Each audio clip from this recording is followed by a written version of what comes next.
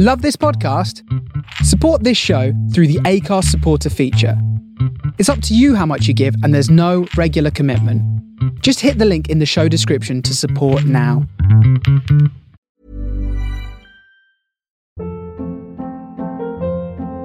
Hold up. What was that? Boring. No flavor. That was as bad as those leftovers you ate all week. Keke Palmer here, and it's time to say hello to something fresh and guilt-free. Hello Fresh. Jazz up dinner with pecan-crusted chicken or garlic butter shrimp scampi. Now that's music to my mouth. Hello Fresh. Let's get this dinner party started. Discover all the delicious possibilities at hellofresh.com. When you're ready to pop the question, the last thing you want to do is second-guess the ring. At BlueNile.com, you can design a one-of-a-kind ring with the ease and convenience of shopping online. Choose your diamond and setting. When you find the one, you'll get it delivered right to your door. Go to BlueNile.com and use promo code LISTEN to get $50 off your purchase of $500 or more. That's code LISTEN at BlueNile.com for $50 off your purchase. BlueNile.com, code LISTEN.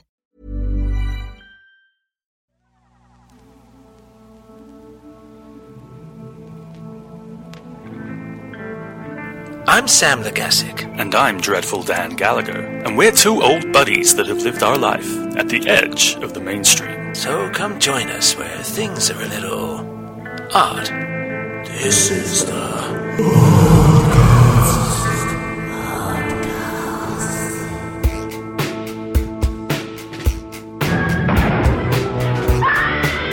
You've got to believe.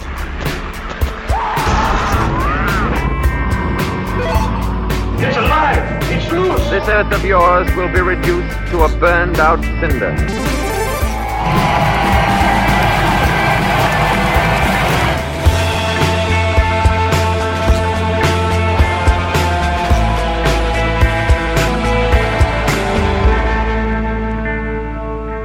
Hi gang, it's me, Dreadful Dan G, here on the Oddcast, as always, with Sammy LG. Hello. How you doing, Sam? I'm good. I'm here to chew bubblegum and nothing else because I love bubblegum. That, of course, an iconic line from the film that we are discussing today, John Carpenter's They Live, the 1988 cult sci-fi comedy classic. Our masters! What do these things want, and why are they here? You still don't get it, do you, boy? They have recruited the rich and the powerful. They're running the whole show. Wake up! They're all about you, all around you. Blinded us to the truth. Take a look. They are safe as long as they are not discovered. I don't know what they are or where they came from, but we gotta stop them. Stay away from me. Put these on. They have us. Look at them. They're everywhere. Our owners. We have no other choice. I don't like this one bit. Leave it alone, man. It ain't none of my business, ain't none of yours. We have been lulled into a trance. Listen to what I'm saying to you. We're in trouble. The whole world's in trouble. Control us! You're sending some kind of signals on TV sets. I've got one that can see. Mama don't like tattletale. Now we start spilling some blood. Let's go! Push a button. I have come here to chew bubblegum and kick. And I'm all out of bubblegum.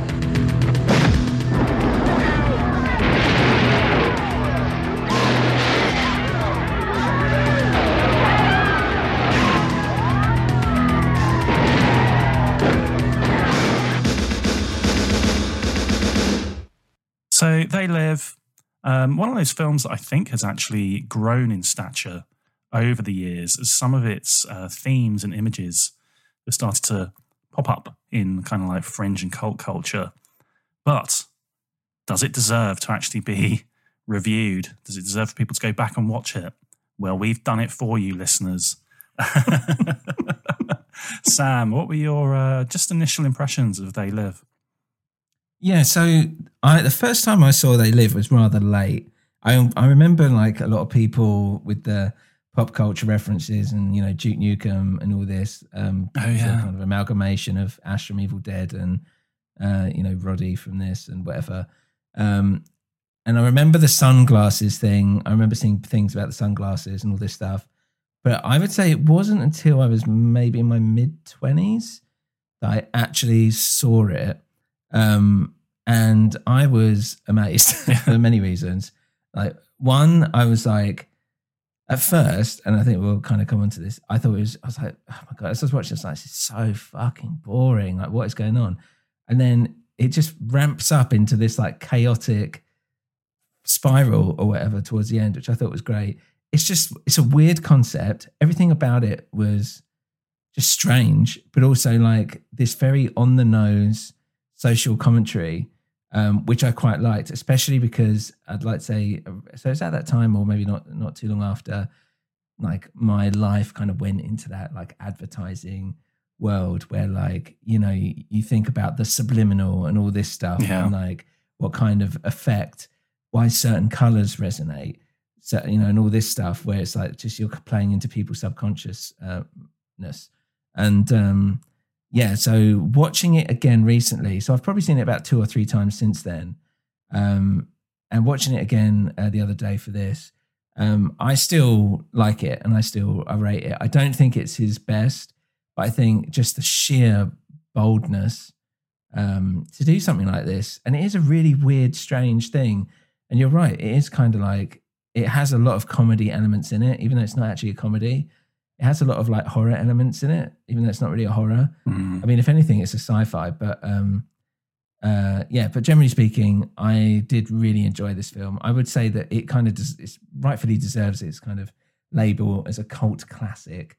But I wouldn't say it's like an amazing film.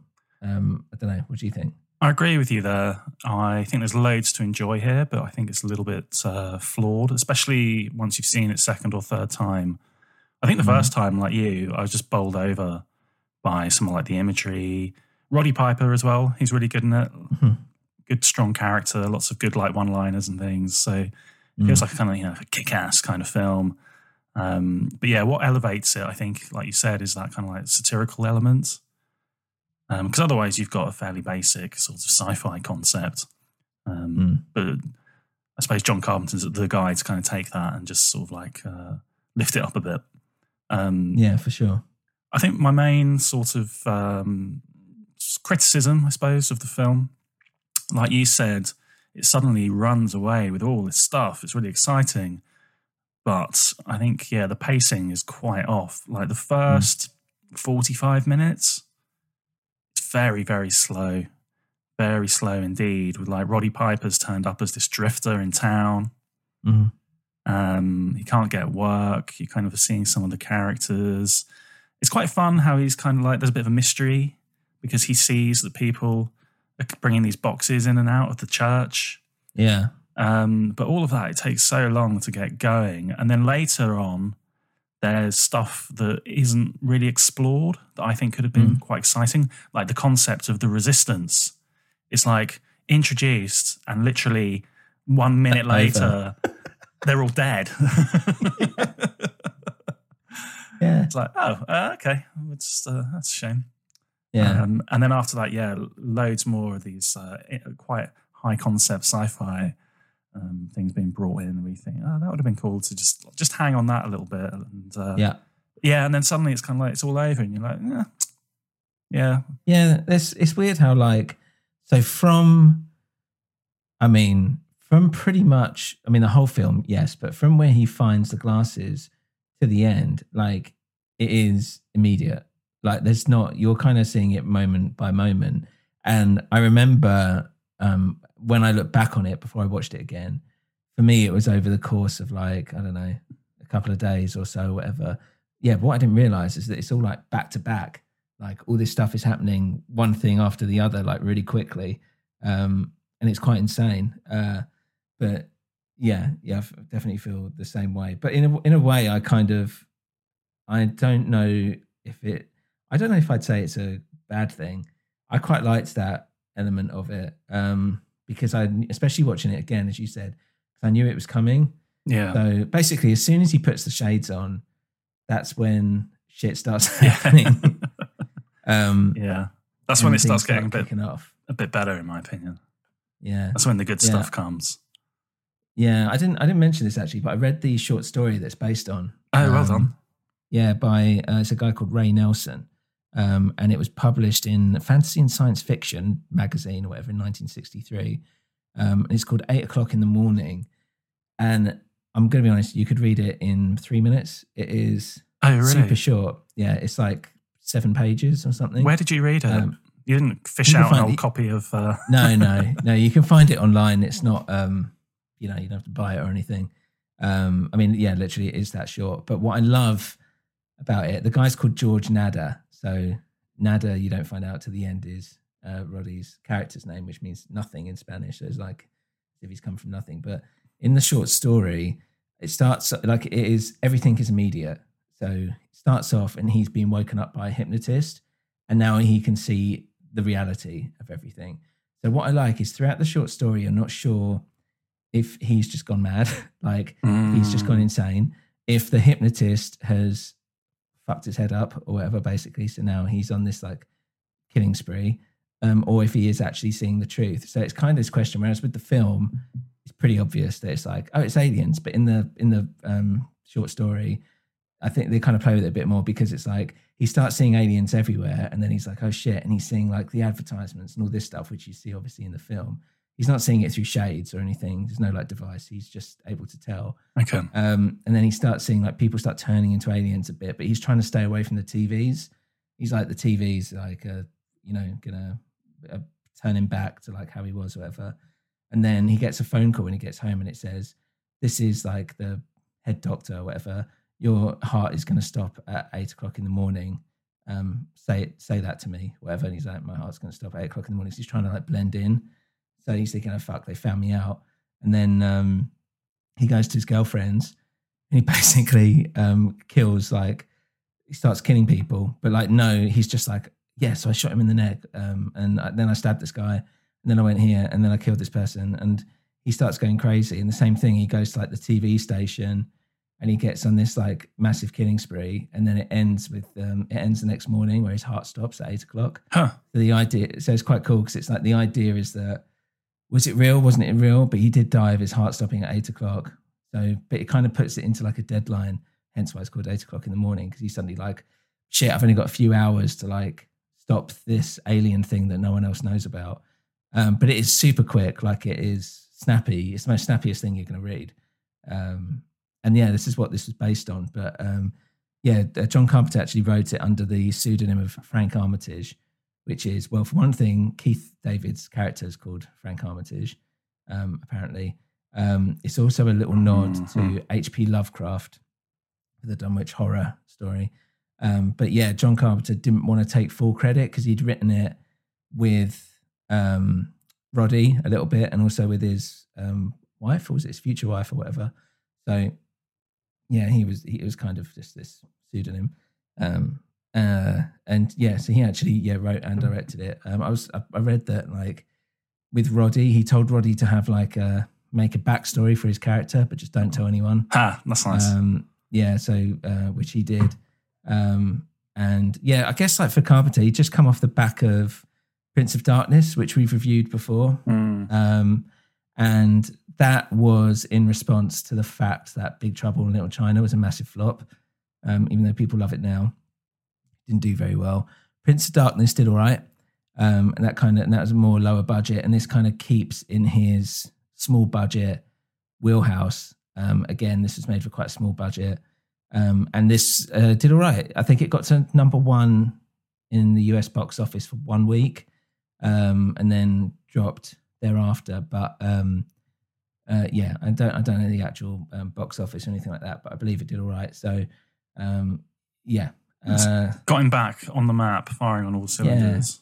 Got him back on the map. And yeah, because he loves wrestling as well. So he went to WrestleMania 3. I think we've talked about this before. And met Vince McMahon and Roddy. And I think Vince McMahon was trying to get Roddy he was trying to start doing his own, he was starting to get into film or whatever. And he wanted Roddy to do some stuff. And Roddy was like, I'm going to do this thing with John Carpenter. And I think Vince McMahon was not happy with that, if I remember rightly. That sounds about right. Because Roddy Piper retired at WrestleMania 3. That was meant to be his last ever match. against Adrian Adonis. So this was a great start for him, right? Yeah. But sadly, yeah, for sure. as we know, it sort of petered out. I think he's got a film called Hell Comes to Frogtown that's often used as a bit of like a punchline whenever anyone talks about his acting career. Oh, really? I haven't seen that. By 1991, he was back in the WWF, and basically by the end of the year, back into pretty much like full-time wrestler again. I think he carried on trying to do bits of TV and film, but it never really flourished in the same way. But, well, like wrestlers now, their careers. I mean, even Hulk Hogan, when you look at it relatively, it was his Hollywood career was a bit of a flop. Now you look at guys like Cena, John Cena, The Rock, and Batista. All these guys, it's like they've made it. Yeah, I think what's interesting as well about Roddy's is that with Hulk Hogan, basically Hulk Hogan was just playing Hulk Hogan in all the films that he was doing. There wasn't anything particularly amazing. I think Roddy does a better job in the fact that he's trying to be an actual he's trying to be an everyman in a weird way, even though he's a ripped bodybuilder kind of looking guy. But then The Rock is a bit different because The Rock started off getting parts that were for The Rock, but he's got that character and intelligence or whatever that he can actually do those roles. That's a different story. John Cena, I'm still not sold on, to be honest. Even he's in the new Fast and Furious, actually, which I should check out. And then I think, Dave Bautista as well. I think he's more like he was pretty good in Blade Runner. That was, even though he was only in it for a couple of minutes. Everyone loves him in Guardians, but that's kind of his thing. But yeah, like Roddy, I felt like in this film was directed really well by John Carpenter, and I bet and I can tell that John Carpenter spent a lot of time with him, trying to get it right, and worked with him a lot. It sounds like very closely. Yeah. I think also Keith David, he plays Frank, his acting as well. He plays Frank, the mate, helped him with his acting as well. And they kind of hung out a lot, I believe, during the shoot. But I think it's like I really enjoy his performance in it. What's really weird is that that number one line, which is like, I've come here to chew bubblegum and kick ass, and I'm all out of bubblegum, which was apparently from Roddy had basically a notebook of these lines that he would use for wrestling. Yeah. And John Carpenter was like, I want to use that one. It's great. I think his delivery of that is the worst thing of the film, if that makes sense. Because when I always think about it, it's always like, and you think about like Duke Nukem says it, whether it's gritty, it's like, and I'm all out of gum or something like that. But he's like, I might play it here, but if you listen to it, it's like, I came here to chew bubblegum and kick ass, and I'm all out of gum. Yeah, it's really casual. It's really weird. Yeah, the way the way it drops off like that at the end. Let's have a quick listen. I have come here to chew bubblegum and kick ass. And I'm all out of bubblegum. Yeah, it's just not, it doesn't feel as iconic as it should be, which is really weird. I just think because it does kind of, and at that point in the movie, and I was kind of jumping around a bit, but at that point in the movie, I remember the first time I watched it and still want to watch it, they kind of hint that it's like putting the shades on does something and it kind of makes you go a bit weird or whatever. But I remember thinking like, where the hell has this come from? And why is he even saying that?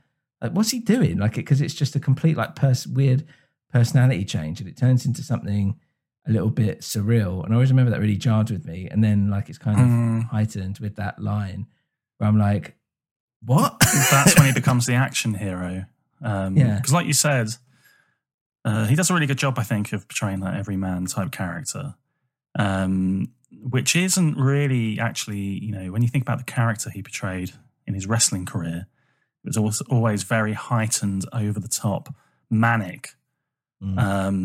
Almost traditionally, he was always like he was a heel. It was only when he came back really from retirement, or just before retirement, he became a good guy, a face, and then came back later as a face. But basically, he was always not very relatable, really, because he was just so out there all the time and like on something. It's like classic 80s coked up kind of guy, and his interviews.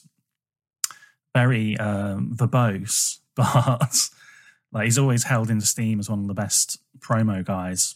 But here it's really tempered down, but you can see where some of those one-liners then are natural to him. But I thought he did a good job, and like you said, everyone around him obviously coaching him. but getting that more mainstream, bit more like controlled performance out of him. And he does then have an opportunity just to ratchet it up a bit as the film goes on and the action kind of mushrooms. So I thought he was really good in this. And, he hit the right note, kind of in the way that you want, like a Bruce Campbell or, some of these characters who just have a sort of presence, a charisma on screen in that kind of role where, like, obviously they become quotable and iconic the longer the time goes on. So, good old Roddy Piper. But sadly, you'd have thought this would have led to then lots of interesting, good roles for him. But no, I think it was well suited to this role. I mean, it was kind of written for him, obviously. And then same with Keith David, actually, that was written for him as well. But yeah, maybe, coming in as an actor, it's like, here's your character, here's your script, say some lines. Maybe, it didn't really work that way for him, like the same relationship he would have had with John Carpenter, I don't know. But yeah. Before we go any further, I think it might be good just to quickly sum up for anyone who hasn't seen the film, just exactly what happens here. Some of the plot if you've points. Got this far. Yeah. Yeah. Then we'll come back to talk maybe about some of the other cast members and main characters. But yeah, as Sam's alluded to, Roddy Piper rocks up on the fringes of the city. I'm not sure which city it is. Is it just a generic city? No, it's LA. There we go. And there's these cool shots. I don't think so. I mean, it might be. There's these cool shots where, like, he's walking along and he's got it's a bit of a shit shanty town. Well, there is literally a shanty town, but it's all like, you can see him like across the train tracks. He's come out of like nowhere, and then there's these like the tall LA like kind of financial big buildings that kind of dominate the landscape. So already immediately you've kind of got this, the idea of like the rich and the poor and the kind of way they're looking down on him immediately as this downtrodden kind of like just trying to make it, just trying to live the American dream. I believe in the American dream. I'm working hard and, I just want to get an honest buck and work my way up the system, which he finds out is a complete falsehood. It's a bit like modern American fairy tale kind of thing, isn't it? Really, or the breakdown of it, yeah. The opposite thereof, yeah. So after arriving, he's struggling to get work. He gets work as a labourer, and that's where he meets Frank, who basically kind of says, if you need somewhere to stay, I can sort you out, and takes him to that shanty town. That's where he starts to see some strange goings on in the church across the road. Yeah. What's going on in that church, Sam? Yeah, well, you find out a bit later, but he's kind of keeping a watchful eye. There's like a helicopter in the air, I think, at this point, or maybe a bit later. And then, as they're all kind of sitting around and watching TV, and this signal comes in going, they're aliens, and it's giving everyone a headache. And I was like, oh, my head. They're China. They've got all the power and money, and they rule everything. You've got to watch out. The Earth's getting hotter. Like, there's an environmental thing as well. The Earth's getting hotter, and that's their fault. And then it goes away. But yeah, there's like people coming in and out of this church, and Roddy's just like keeping an eye on it. I remember the first time I was just like, what's going on? Like, are they bad guys? But you find out that that's basically where they are. It's not actually a church. They're playing choir music on a speaker, and that's where the resistance, where they're getting those transmissions, that's where they're coming from, is like underneath the church, and that's where they're producing the sunglasses. So a bit later on, the whole shantytown is raided in quite a shocking scene. Actually, it's quite good. That it's quite violent and upsetting, really. You see some proper good old 1980s brutalization. Yeah. Does that happen after he puts the sunglasses on, though? We skip that bit. Is that... I can't remember. I thought at that point was kind of roughly when he gets a box from the church and runs off with it, isn't it? Or was that slightly before? Yeah, I think it was... And that's what I always found weird as well, is that he goes in and he's like... no, it looks like they've got like a meth lab or something in there. And it's like just a box of sunglasses, but there's all these like chemical pots or whatever.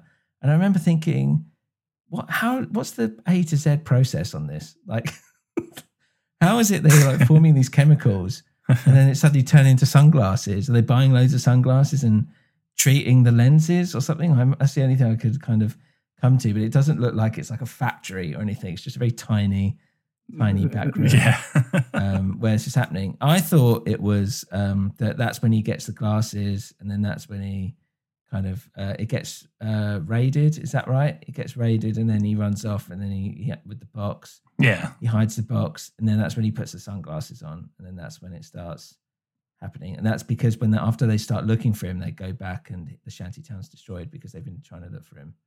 That's when I think he realizes that there might have been something in the box that's worth having. Right. Okay. Because he stashes it. Right, yeah. He stashes it in a back alley, and so then it's kind of like, that is all happening at night. Really cool scenes, and then it's like now it's daytime, and he thinks to go and actually see what's in this box, and he finds the glasses, and I think he takes one pair. Am I right? Yeah. And he puts them on, and this is like Act 2 begins, I suppose.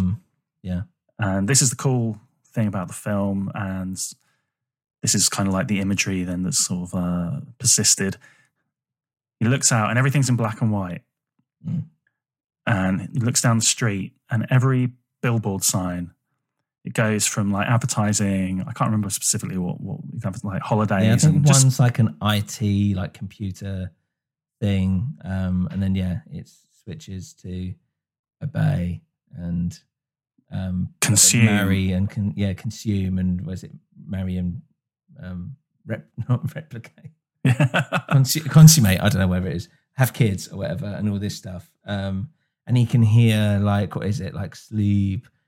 Whatever, and apparently that's John Carpenter's voice slowed down. But that's where the title comes from. Is that there's some big graffiti on the wall, right? Where I think it's when he goes into the church. Actually, it says, "They live, we sleep." It's like they're the ones that are, awake, like kind of Matrix style, and we're like being told to like sleep. We're not fully woke, basically. Sleepwalking through life. As you're just bombarded by these messages. So it's really cool. Just cuts through, and those are the basic tenets of what they're telling you, us, society to do. Yeah.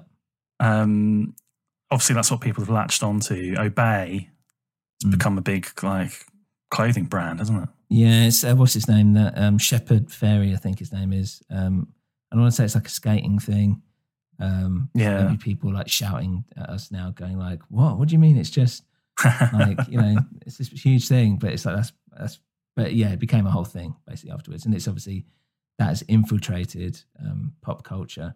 It's a really cool imagery, and also like we should mention that he starts seeing like the aliens, and throughout the film that the look of the aliens is really fucking cool. I love it. It's like a corpse, basically, like a slightly decomposed corpse.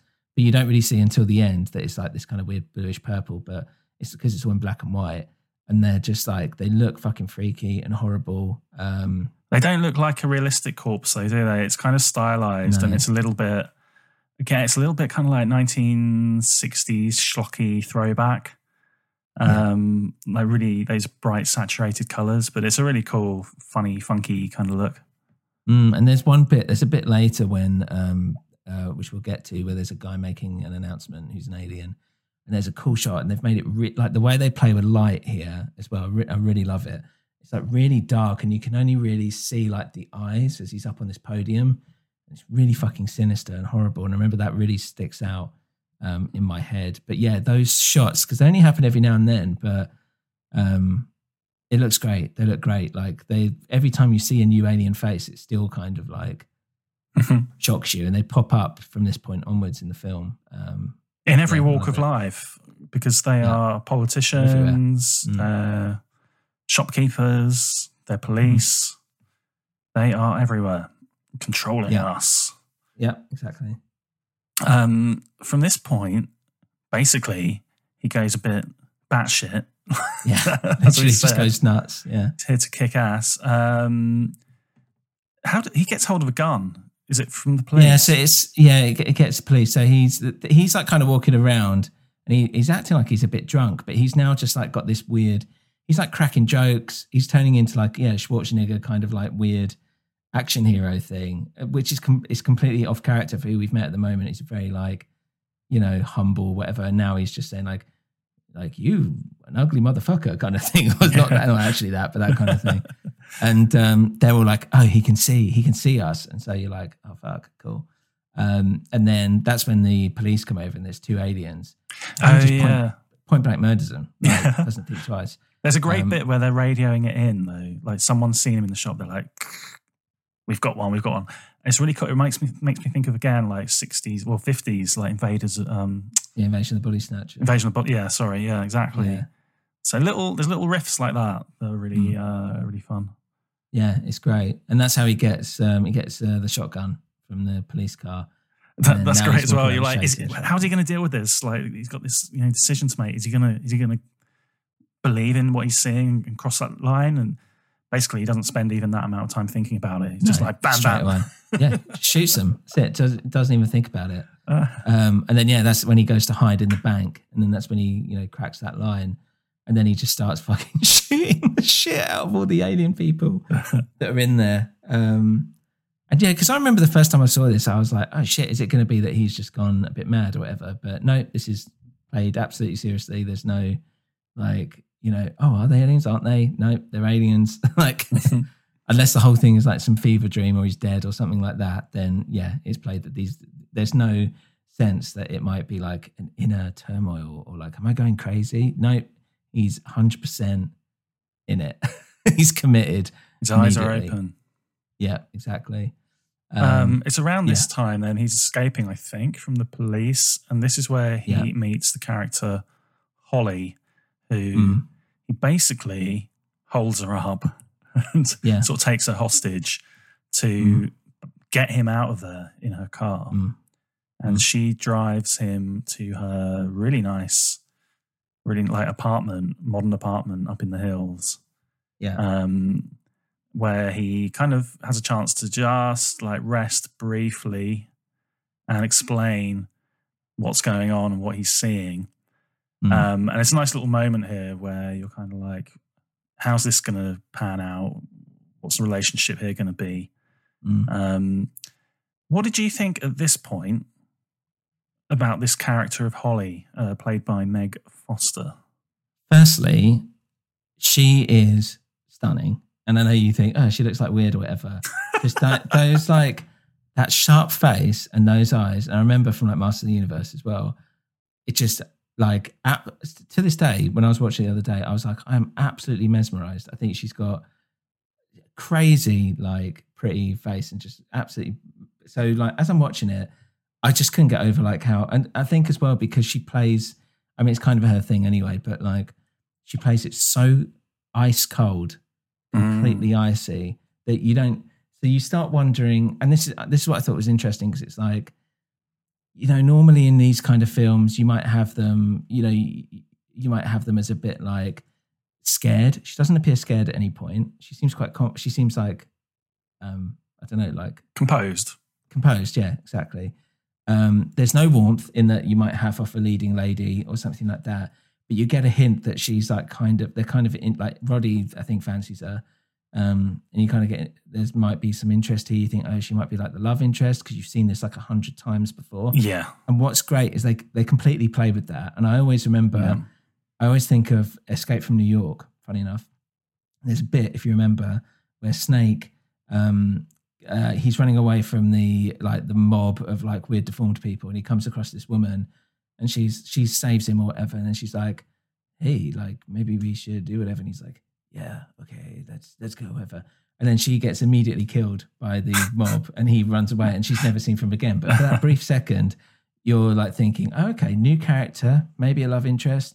And Carpenter's like, "That's what you're thinking." Yeah. No, that's not what we're doing. And he does this kind of thing here where he's setting this up quite nicely, but he's also like, you kind of want to break, you as the audience kind of want to break that cold demeanor a little bit, and you're kind of thinking, oh, you I don't know, it's a really weird thing of like, you're like, oh, is she gonna like is this her fall for him? Yeah, exactly. Fall for his rough charm.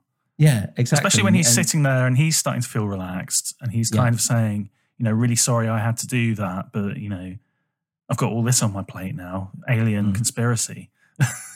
Yeah. And it's just also ambiguous. Yeah. And it's played like that. Until on purpose. Yeah, exactly. But then even then when that happens, you're still thinking, well, okay, like it's still justified because he's still kind of hold a hostage or whatever. But he throws him out the window. Yeah.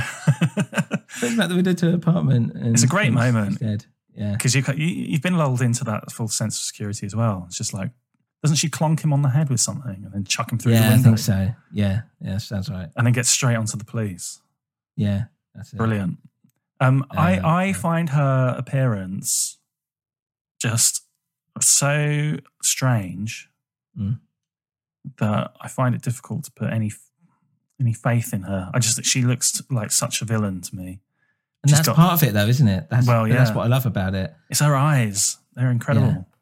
Yeah. It's and that's why it's such a great casting. I think, like, I can't think of anyone like now who's acting now, like who has, off the top of my head anyway, who would be able to do something like that. I mean, there probably might be, but it's like, I don't know. It's great, but yeah, sorry. So he's out the window. He kind of hides, if I'm not mistaken, right? Yeah. And then what happens? He spends the night there, doesn't he? Just kind of hiding. Just hiding out for a while. Yeah. What's the next bit that kind of happens?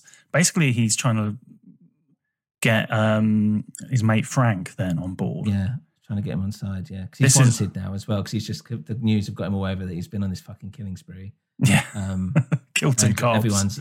And he's trying to go to Frank, and Frank is like, "Get the fuck out of here! I don't want to do anything with you. You killed a bunch of people." So this is then what leads to basically then. So Roddy Piper has to convince Frank that what he's saying is the truth. So all he needs to do is put these bloody sunglasses on and see for himself, which leads to one of the most drawn out scenes in cinema history. Did you like this scene, Sam? How long does it last for? Guess. Do we know? I want to say it's between 6 to 8 minutes. It felt at least 15. I think you're right, but it just feels like it's never, ever, ever ending. Did you not like it? No. Fucking hell, I thought you'd love that. Right. Basically, they brawl in an alleyway endlessly. This is pure Roddy. Like, this is where Roddy shines, because I really, like, when you see them pummel the shit out of each other, I thought it was really well shot, really well directed. It felt like really real, but I think part of that is because Roddy spent so long like selling these kind of punches and really going into it. Like, I'm really feeling like those thumps and all this stuff. Well, apparently they worked on it for like 3 weeks or something, didn't they? Yeah, they did it like as an extracurricular thing. Apparently it was just meant to be like a straightforward scene. But basically when they like showed John Carpenter how they, it's basically what Roddy Piper probably would have done in WWF in like choreographing like a WrestleMania match. Yeah. Put all that work into this. Yeah. Basically treated it like a match where it's got a bit of, it's got flow, drama, resolution. Yeah. And they went, well, we want to do this. So yeah, he used the whole damn thing. Yeah. Man, I loved it so much. I like it as well because like Keith David, like he's a big guy anyway. I think he'd done some like boxing as a kid or something like that, but he wasn't like a fighter. And yeah, like Roddy kind of took the reins. They did have a choreographer who'd done a few other like some Born Identity or whatever and all this stuff. But yeah, I really love this fight. I love the fact that it does feel like it kind of ends at points and then starts back up again. And that's what I quite enjoyed about it, because there's almost like a comedy side to it where they're like, you think it's over, and then like one person will just start it up again. It gets a bit slapstick. Yeah. But I really liked it. I thought you'd love that, but clearly not. No, and this is kind of, I suppose, what I said, like there's a pacing issue, I think, but there's also like bits like this where the flow of things just get disrupted. Yeah. And I just found it quite testing, to be honest. Okay. I was keen to just, let's get back to the matter in hand, which is just, we know he's going to end up putting the glasses on, right? Yeah. So let's just get to it. Yeah, it did feel like there's a point where he's about to step on them and it's the last pair. And you're like, no, and all this. I really liked it, but fair enough. But as you said, he does put on the glasses. And then he's on the side. I think the first thing he sees is an alien looking straight at him, going like, I see them, or something like that. And then he's like, oh shit, let's get out of here. Then what happens? So then, I think the next major bit is then that they go to that resistance meeting. Yeah, that's right. They go to a hotel, don't they? And they're like, let's rest up here. And then they're like, we got to find the people who did these glasses or whatever and help them out and do something about it.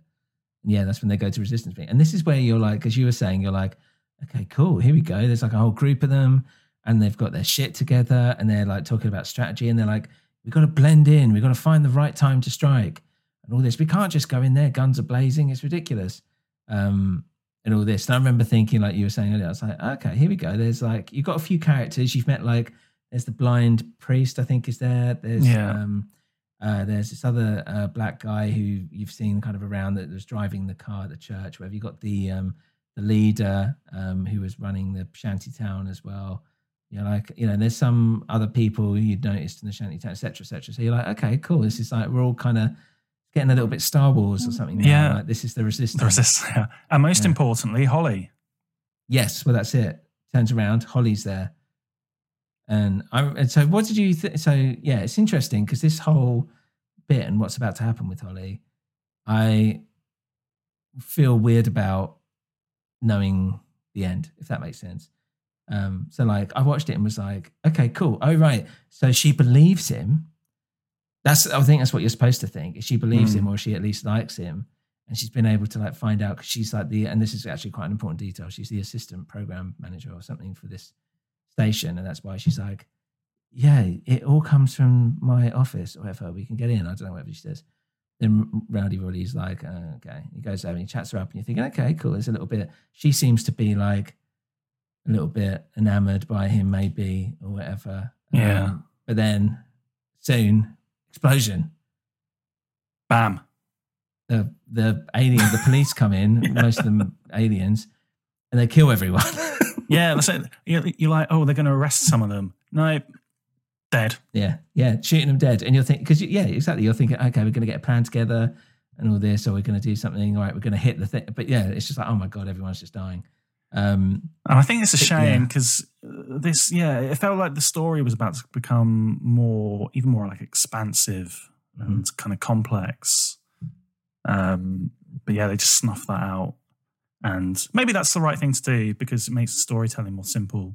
This is now about, Roddy Piper's reconnected with Holly and they've got a little plan, which is to go to the TV studios. Yeah. And that seems to be where they're going to, sort this problem out. Yeah, source of the signal or whatever.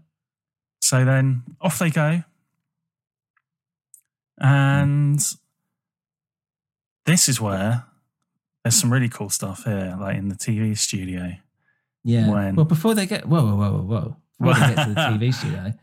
So they have like a shootout and then because they get this like watch. They're like, what does this watch do? I don't know, something. And then the watch goes off and it opens like a hole, which is weird because it's very different from how everyone's been disappearing, which is they just disappear. You don't see a hole, but all of a sudden there's like a hole.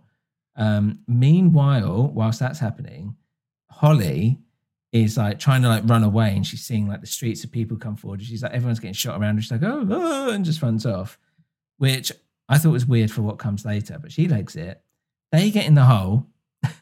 And all of a sudden, they're like somewhere else. Now, the first So this time is I the watched whole. This is the whole that all of these aliens can use their watch to generate a little hole that allows them to basically. What's that game that everyone's playing? Portal. I don't know. It's not. It allows you to Fortnite. vent. It allows you to vent. I mean, what game are you talking about? That game with where you get kicked out into space.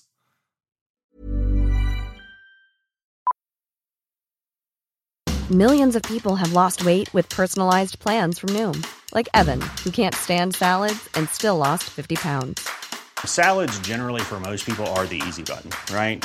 For me, that wasn't an option. I never really was a salad guy. That's just not who I am. But Noom worked for me. Get your personalized plan today at Noom.com. Real Noom user compensated to provide their story. In 4 weeks, the typical Noom user can expect to lose 1 to 2 pounds per week. Individual results may vary. A lot can happen in 3 years, like a chatbot may be your new best friend. But what won't change? Needing health insurance. United Healthcare Tri-Term Medical Plans, underwritten by Golden Rule Insurance Company, offer flexible, budget-friendly coverage that lasts nearly 3 years in some states. Learn more at uh1.com. Ever catch yourself eating the same flavorless dinner 3 days in a row? Dreaming of something better? Well, HelloFresh is your guilt-free dream come true, baby. It's me, Keke Palmer. Let's wake up those taste buds with hot, juicy pecan-crusted chicken or garlic butter shrimp scampi. Hello Fresh. Stop dreaming of all the delicious possibilities and dig in at HelloFresh.com. Let's get this dinner party started.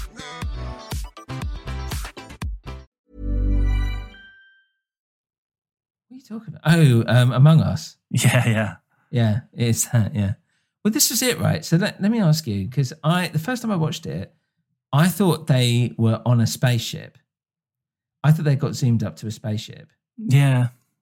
But they don't. No.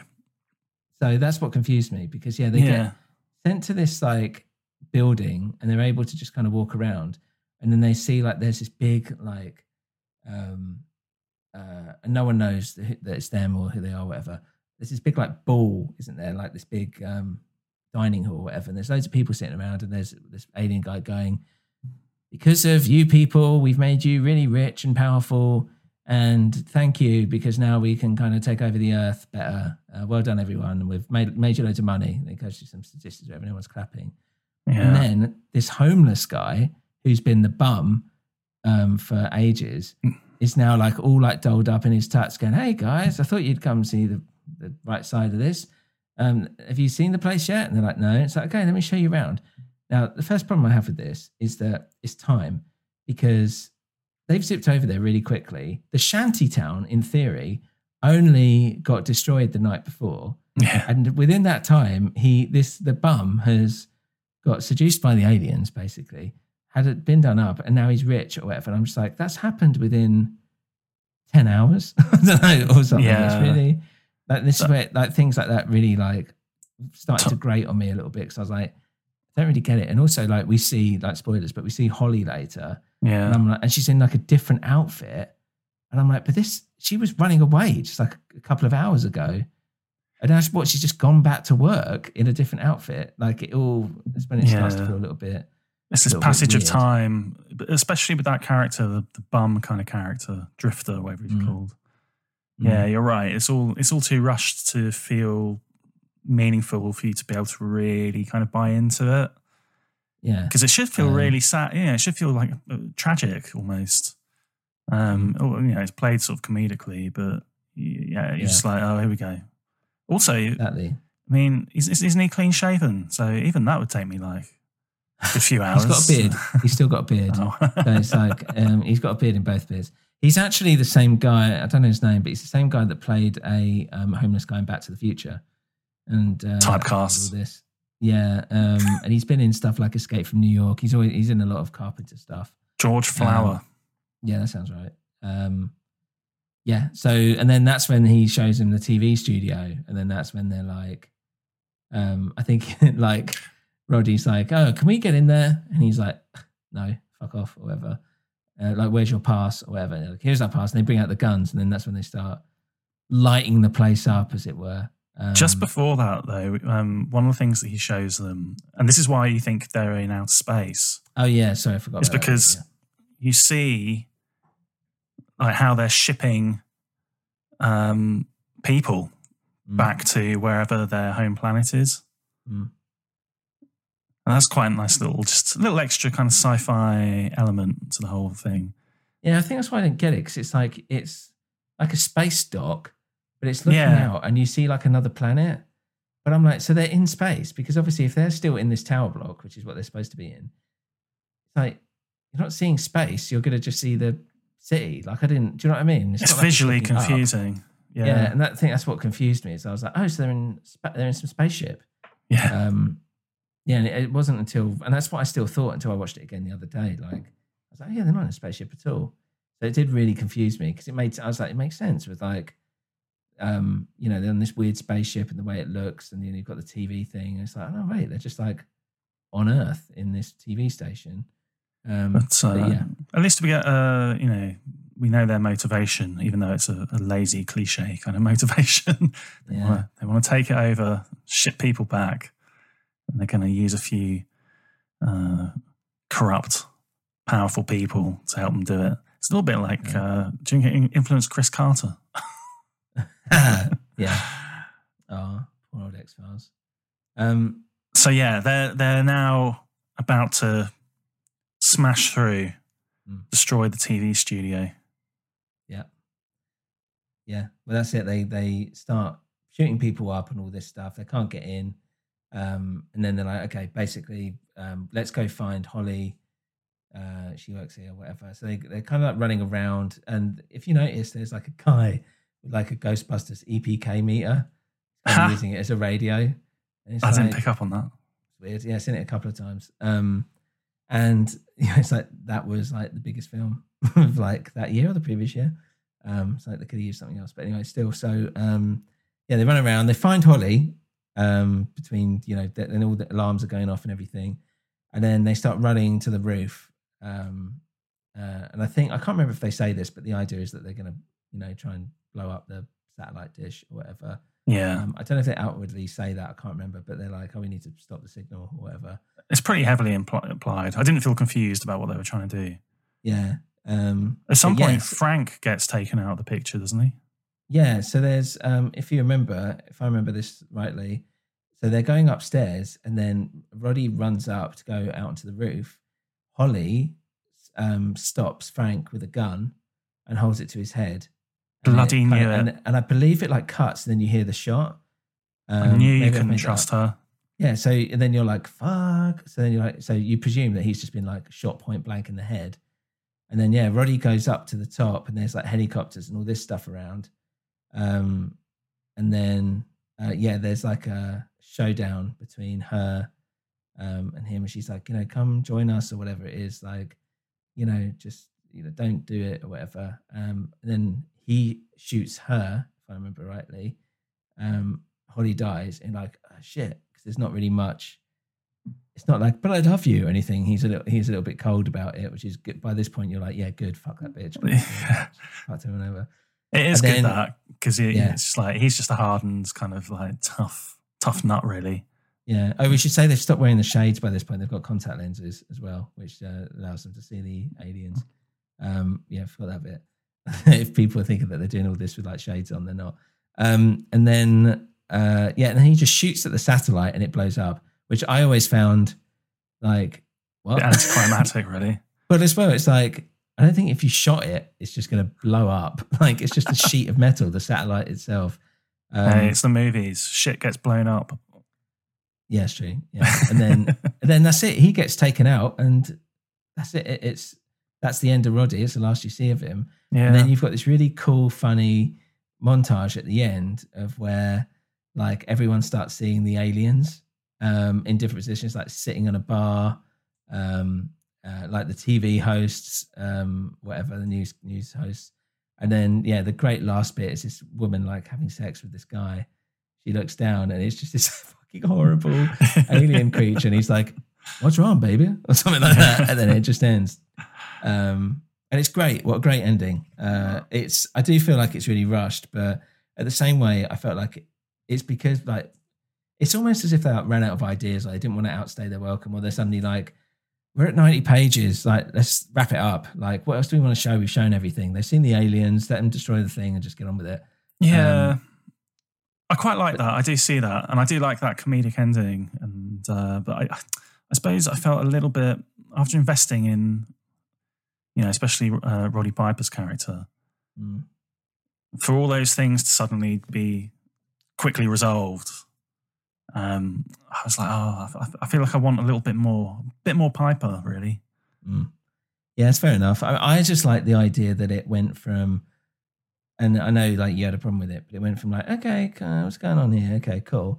To like a bunch of the most random fucking weird shit happening one after the other, where first time you're watching it, you're like, I can't guess I literally have no idea what's going to happen next. And it just kind of like, it's like a snowball going down a hill or something. It's like, you've got to take ages to push it. And then when it starts going, it goes really fucking fast and it's picking up loads of stuff as it's going down.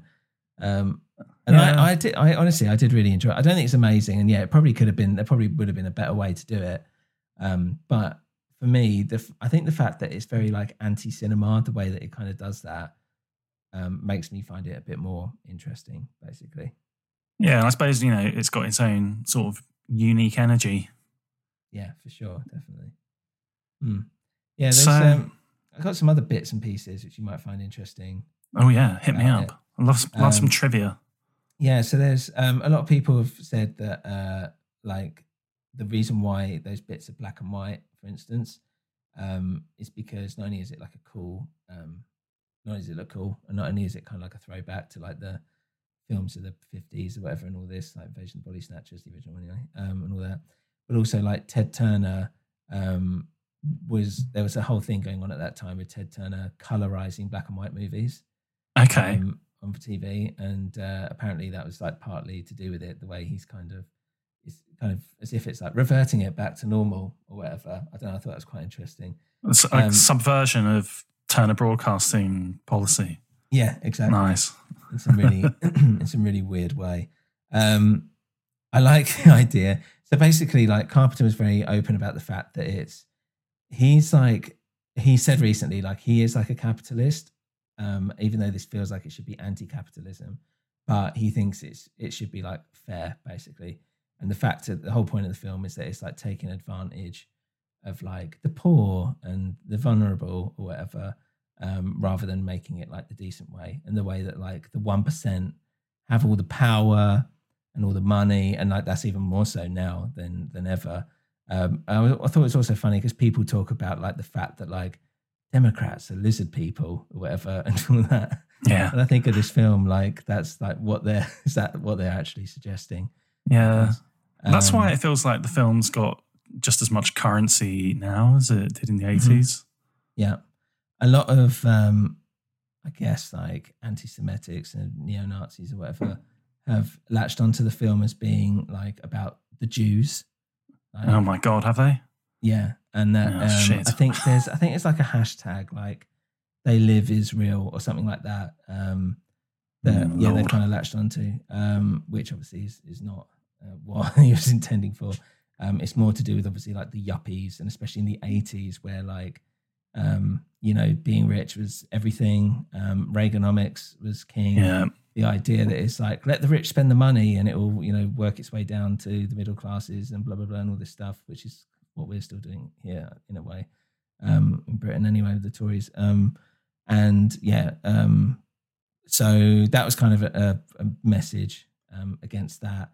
It was a cynical time, and this is like a sort of satirical criticism of that, I suppose. But anything like that, I suppose it's easy to hijack if you've got your own strong agenda.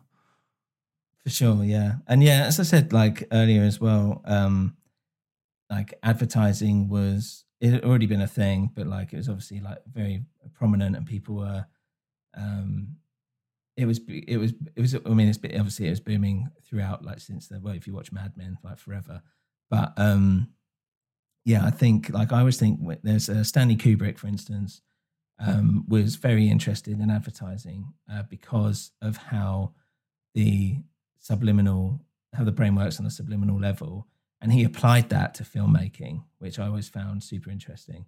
But yeah, the idea that these glasses basically make you see through like the bullshit to like what's actually underneath, I think is quite cool.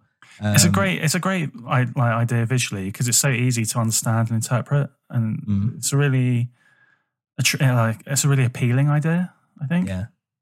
Yeah, it is. Yeah, I also like the idea. It's like your eyes are like my eyes are open when really you're putting something over your eyes, you're covering them to see it. I guess that's kind of it in terms of the film itself. But yeah, I just found it weird, like talking about Holly for a sec again, like how there's a whole, like I want to say like a good 2 minutes or whatever dedicated to watching her try and escape the police against the resistance or whatever. And you're watching her and she looks genuinely like fearful and trying to run away. And maybe she was, but it's like, I got the impression that either at that point or the whole time, I got the impression that the whole time she was working for the aliens. And then I was like, well, is it that she didn't get away and she got turned? Because everything seemed to happen really quick. Like, I don't know, was there like a jump forward in time or something when they went to, I don't know. Like, I keep trying to make swings around about, I keep trying to twist my head around to think like, okay, so she ran away from them and then she got changed and then she went to work. But all that happened in like the 5 minutes that we're seeing that we spend with Roddy. But yeah, that bit always grates with me. There's two bits that kind of grate with me. That's one of them. I think you're giving her too much credit though, Sam. In my opinion, she was bad from the beginning. But then why show that apart from just to annoyingly distract us from the audience? Like, I guess like they don't know she's not evil. They don't know she's not part of the resistance. I guess you could say that. Narrative red herring. Yeah. I don't know. It just felt a little bit too much.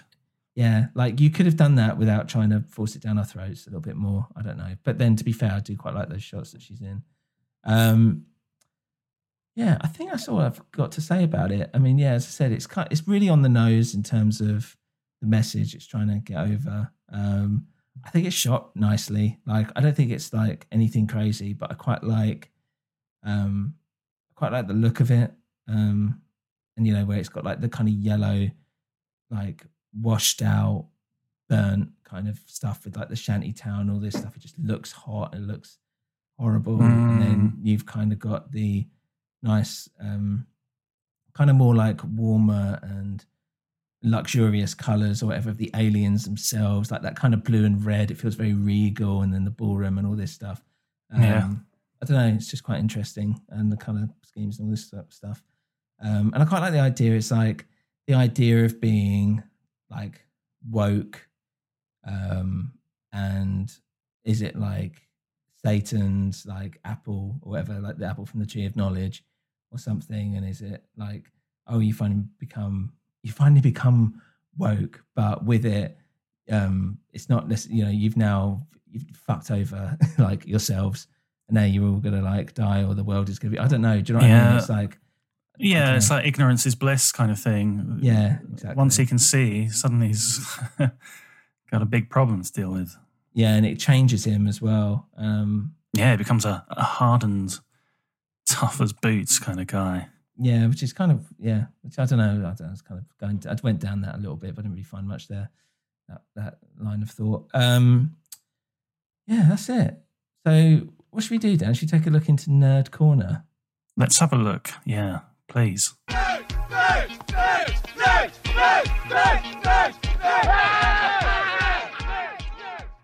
Welcome to Nerd Corner, Dan. Hooray! We love it here. How do you like it? Oh, I love it. I love the nerdy stains on the wall. Yes, well, exactly. That's cum, which is the natural juice given off of the nerds. Yeah, the stay-at-home nerd.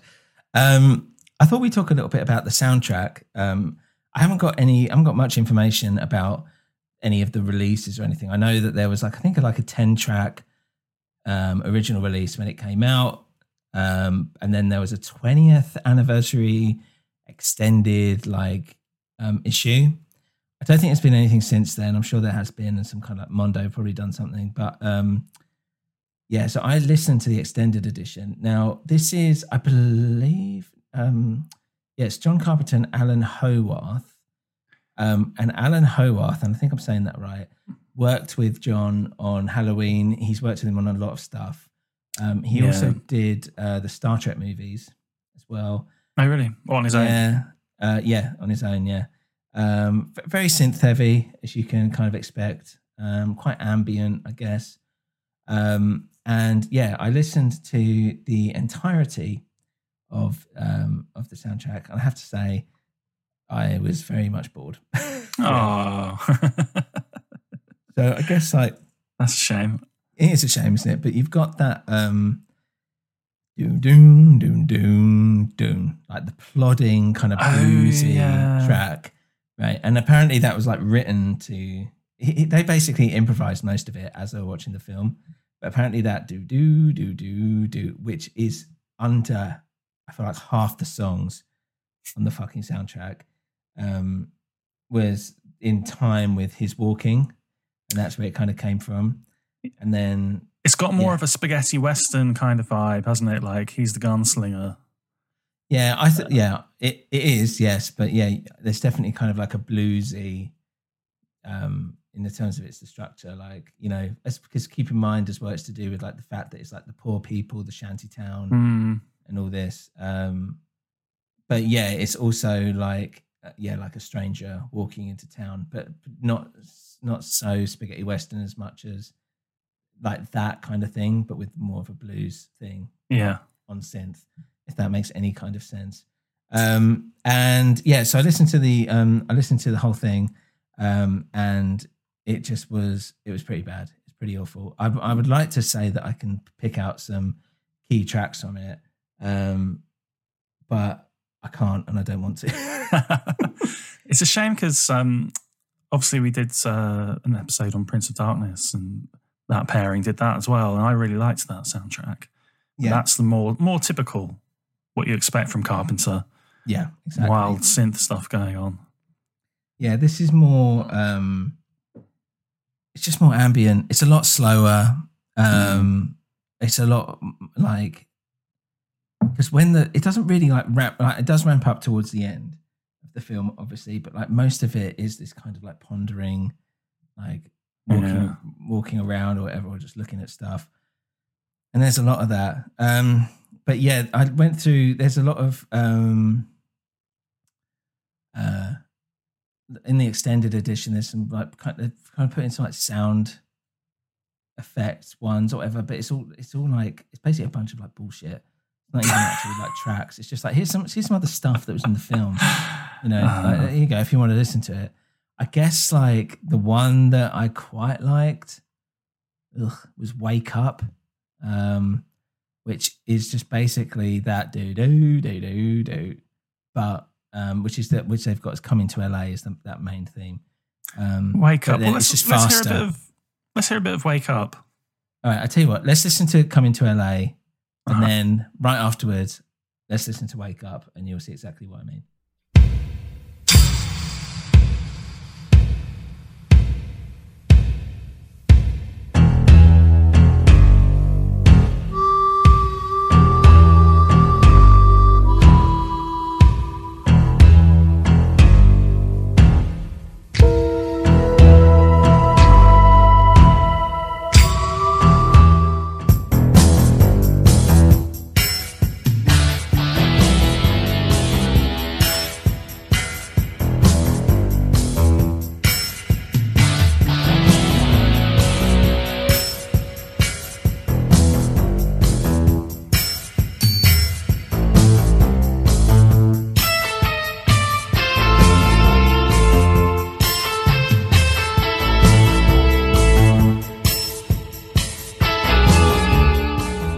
So there you go. So I would like to say that it was an enjoyable listening experience, but it really wasn't. Unless you're really into this film or you want everything to do with John Carpenter, then fair enough. Otherwise, he's done some much better stuff on a lot of other films. I'm just taking a look at the 2019 UK Death Waltz reissue on a picture disc. Yeah, that makes sense because it's Carpenter. Yeah. The picture disc, it just says buy more records. That's good. It's clever, isn't it? Yeah, I might steal that for my Instagram profile picture. It's a general word of advice. Yeah, for my vinyl account. Yeah. That reminds me, actually, a couple of weeks ago, I went to Prince Charles Cinema. Oh, yeah. And the popcorn comes in a white carton. It just says "consume" on the side in black. So it's everywhere, people. Messaging. A lot of people might not even know where it comes from, but it's that. Yeah. Great. A lot of those like matte paintings as well, which I thought was really nice, really cool. I love a matte painting. Yeah, which is a throwback in itself, isn't it? Like that it does have that, like you said, 1950s kind of sci-fi look, using those matte paintings. Yeah, brilliant. That might be my favourite part in the whole film. Yeah, I mean, it is for a lot of people. I mean, there's so much, like, just like final kind of word from me on the film. I think there's just so many cool, like, little like vignettes, little like visual riffs, motifs, like that, like the design of the aliens, cool performance by Roddy Piper, really good fun, basically, loads of fun concepts, bit of a mishmash, but sit down, take it as it comes, and yeah, it's like a lot of fun, really. Yeah, I mean, this is what I won't go too deep on this, but I was reading something the other day, and it's just how a lot of what people forget is that a lot of the top directors of today and still came from this background. Like, you know, you got James Cameron who did Piranhas 2 and then went on to Terminator and things like that. But it was the fact that all these people like cut their teeth on these kind of what would be deemed schlocky kind of B-movie stuff. And we just haven't got that. Like, they do exist, but it's just a massive gulf in the middle. Like, there is no real B-movie properly, how we know it anyway. Yeah. And so it means that we're kind of going to be at a point where, and we're kind of there now, where it's like cinema's not very interesting, really. And we're still reliant on the old greats to kind of give us something a bit new or different because they have that power. And there's just a gulf, there's a vacuum where, you know, there are people, you know, who could be doing stuff like, you know, think of like, even when I think of like Christopher Nolan, who's probably my always go-to like auteur of today, it's like Following, he did, which is his first film. You know, that was a very long time ago. And that was kind of coming out of I believe like the 90s kind of indie British scene. And that was the last, at least this side of the pond anyway, well, as well, on that side as well, when you thought like Tarantino and all this stuff. That was the last great hurrah. And he's still seen as like a young, like the kind of filmmaker. So I haven't got anyone else. There's no one else. Like, and then he went on to do Memento. That did really well. And then he had, you know, the hit after hit after hit. It still grew it up. And I'm just thinking, like, who's like a new director or whatever, like that's a real like auteur? I'm like, I'm really excited. I think like Ari Aster, maybe like Eggers, who we did The Witch the other day. Yeah, and it's like they're still making that kind of stuff, but it's like it's horror that's kind of holding it up a little bit because horror is cheap to make. You can kind of do whatever. It's standalone. People obviously do turn it into a franchise, but you're doing a horror. You're allowed to make a standalone thing, and you're allowed to try something different. But that's it. Like, you know, otherwise it's just a bunch of shit basically, and studios kind of sticking their dick into everything, and cinema's only playing like the big hits, like 5 Marvel, like what was it?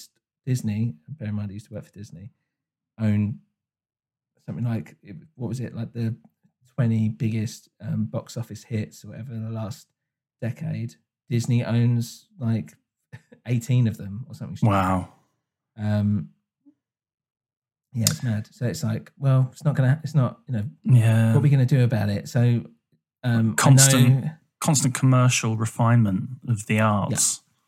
Yeah, and like Spielberg, to be honest, Spielberg and Lucas said it a while ago, especially when it's like the superhero thing was kicking off, which was like, it's going to kill the film industry. And as well, all it takes is like one big film to flop. You know, if like the next Avengers film like absolutely tanks, which it probably won't because it's such a funny film, you know what I mean? And the studio's fucked, whatever, something like Disney. But yeah, it's very interesting. But so I basically kind of message with people like, it's worth finding out things like They Live and these weird little films and stuff. And, you know, especially if you're like young and a filmmaker, like go out there and just try and get it made like the best way you can. Because, you know, we want to see it, especially me and Dan. Yeah, send it to us. Yeah, literally send it to us. But we'll talk about it because it just feels like a real like gulf of like interesting movies. And that's the thing, like They Live, what I'm getting at is the fact that They Live, it's a weird film. It's a really strange, weird, quirky little film. All right, John Carpenter had some hits, probably never as big as Halloween, but still. And this still reached number 1 for that week, if I'm right. I don't think that would happen now. Or if it did, it would be, you know, amazing. And for that to be like, it's a cult film. It's like, well, it did reach number 1 on the box office. Yeah. you know, it's we think of it as a cult film because we think of it as like a small, weird film. But it's just that people were like going to watch these things. Anyway, so my rant is over. But yeah, Dan, do you want to go hear the reviews? Yeah, because I want to know what the real people online are saying.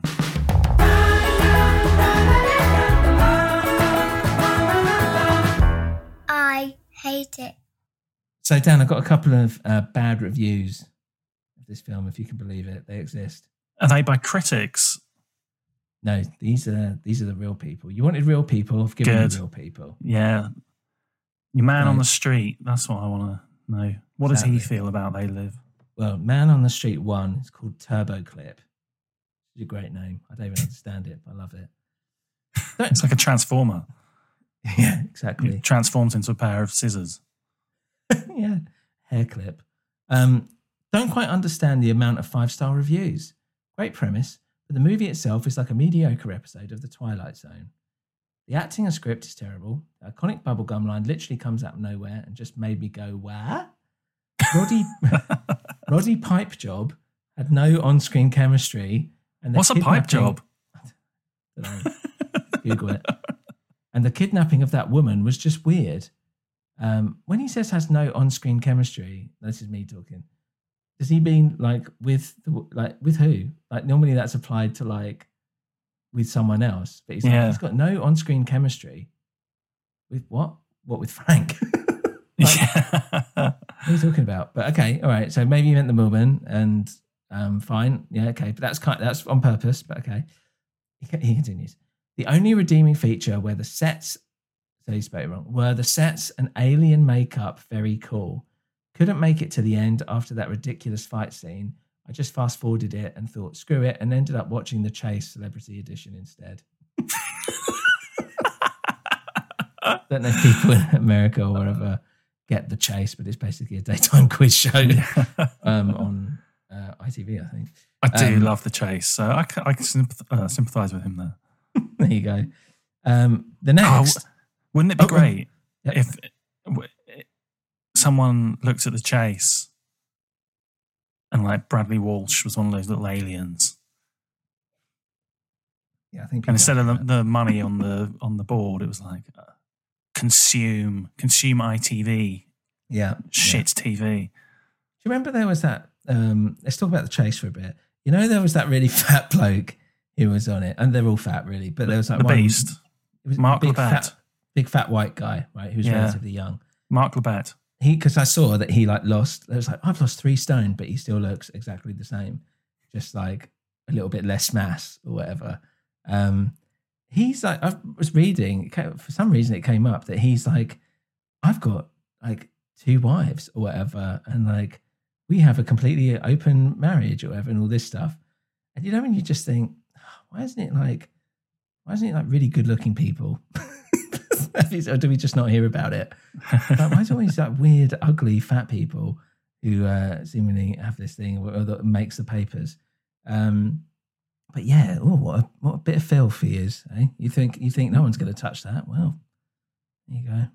Maybe he's got one in the States because they do have it in the States, The Chase, and he was picked. Of all the chasers, he was the chaser in the States. So maybe he's got one on either side of the pond. Oh, okay. Well, there you go. Do you want to hear what Flat Earth Christian has to say? Absolutely. Oh my God, this sounds promising. This is going to be good. Here you go. Interesting. This has been happening for a long time. It's not aliens that are controlling humanity. It's Satan. He has deceived the world, as it says in the KJV Bible. Dan, what is the KJV? But King James 5th Bible, it must be. King James Bible. That's the Bible, isn't it? Yeah. Well, Right. it's That's the original Bible, as it were. Well, no. Because Well, the it's original not the Bible original was written Bible, by is it? Jesus. Yeah, but it wasn't written by Jesus. Well, the original. It wasn't who wrote written- it then? The disciples. Who? His disciples wrote it.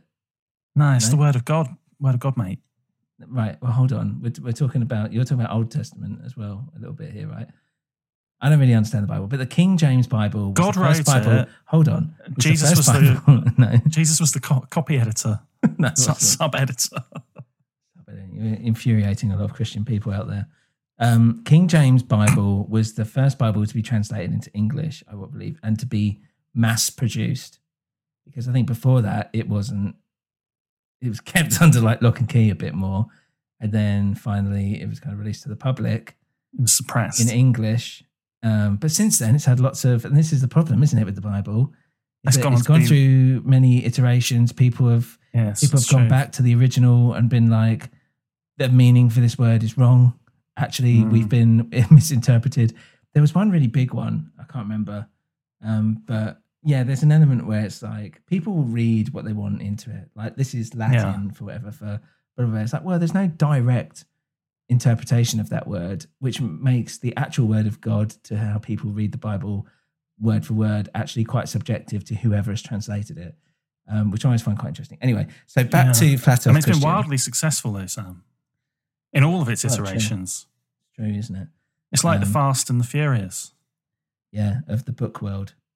Exactly. And you'd think the Fast and Furious, the novelization would be the Fast and Furious of the book world, but it's not. The Bible.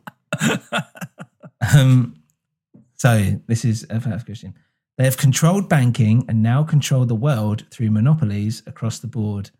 I quite liked how he said monopolies across the board. It actually made me think of the ball game. I was like, has he done that on purpose? Because if not, I like it.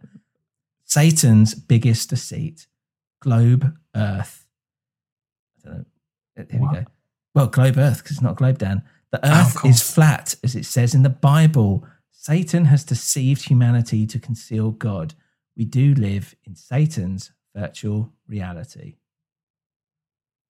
And that's Satan's biggest deceit. I mean, if you're going to deceive people, I think there's better pranks you can play, making people think that something flat is around. Why would Satan care whether people think it's flat around? Precisely. What has it got to do with being good or evil? I'd trick people into like, I don't know, like killing themselves or something. Well, it's like the sky's actually green. Your eyes have just been looking at it differently. It's like, okay. I'd trick rich, old egotists into thinking they could blast themselves into outer space. Yeah.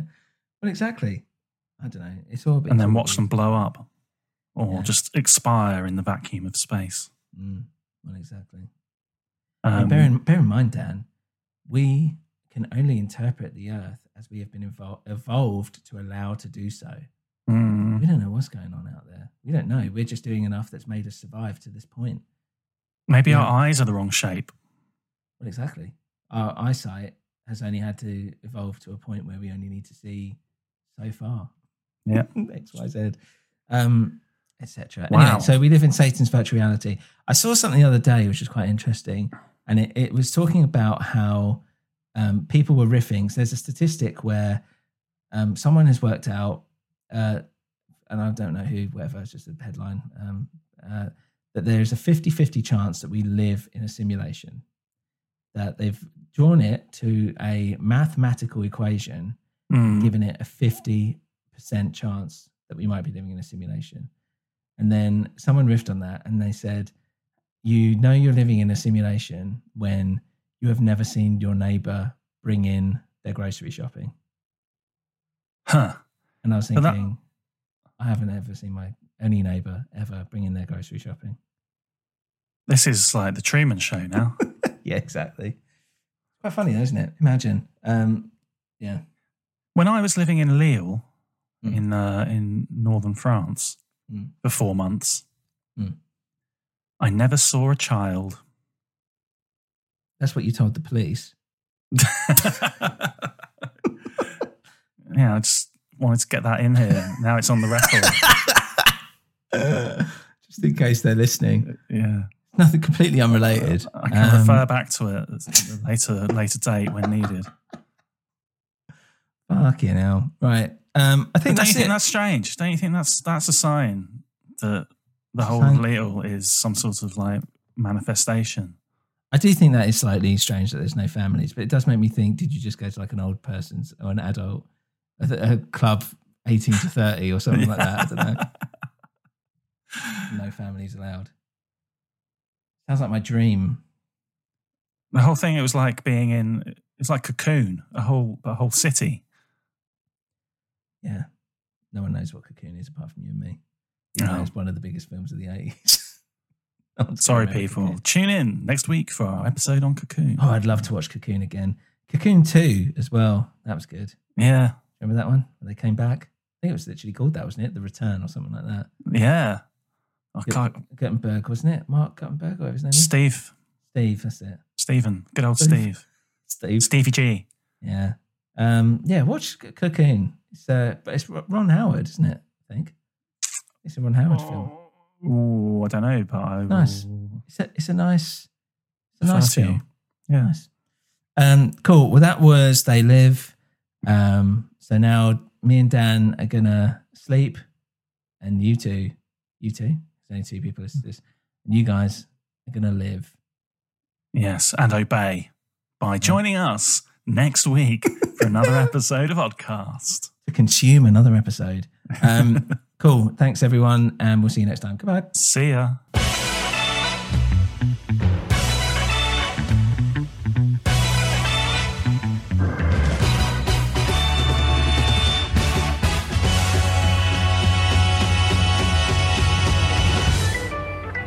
Hey guys, thank you for listening to Oddcast Movies, Music and Gaming.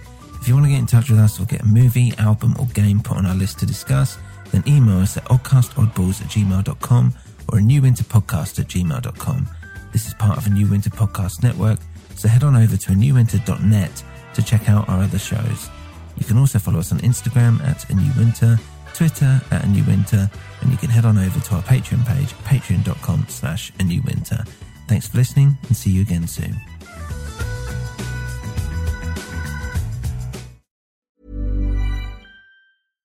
Hi, I'm Daniel, founder of Pretty Litter. Cats and cat owners deserve better than any old-fashioned litter. That's why I teamed up with scientists and veterinarians to create Pretty Litter. Its innovative crystal formula has superior odor control and weighs up to 80% less than clay litter. Pretty Litter even monitors health by changing colors to help detect early signs of potential illness. It's the world's smartest kitty litter. Go to prettylitter.com and use code ACAST for 20% off your first order and a free cat toy. Terms and conditions apply. See site for details. When it comes to your finances, you think you've done it all. You've saved, you've researched, and you've invested all that you can. Now it's time to take those investments to the next level by using the brand behind every great investor, Yahoo Finance. As America's #1 finance destination, Yahoo Finance has everything you need, whether you're a seasoned trader or just dipping your toes into the market. Join the millions of investors who trust Yahoo Finance to guide them on their financial journey. For comprehensive financial news and analysis, visit yahoofinance.com. The #1 financial destination, yahoofinance.com.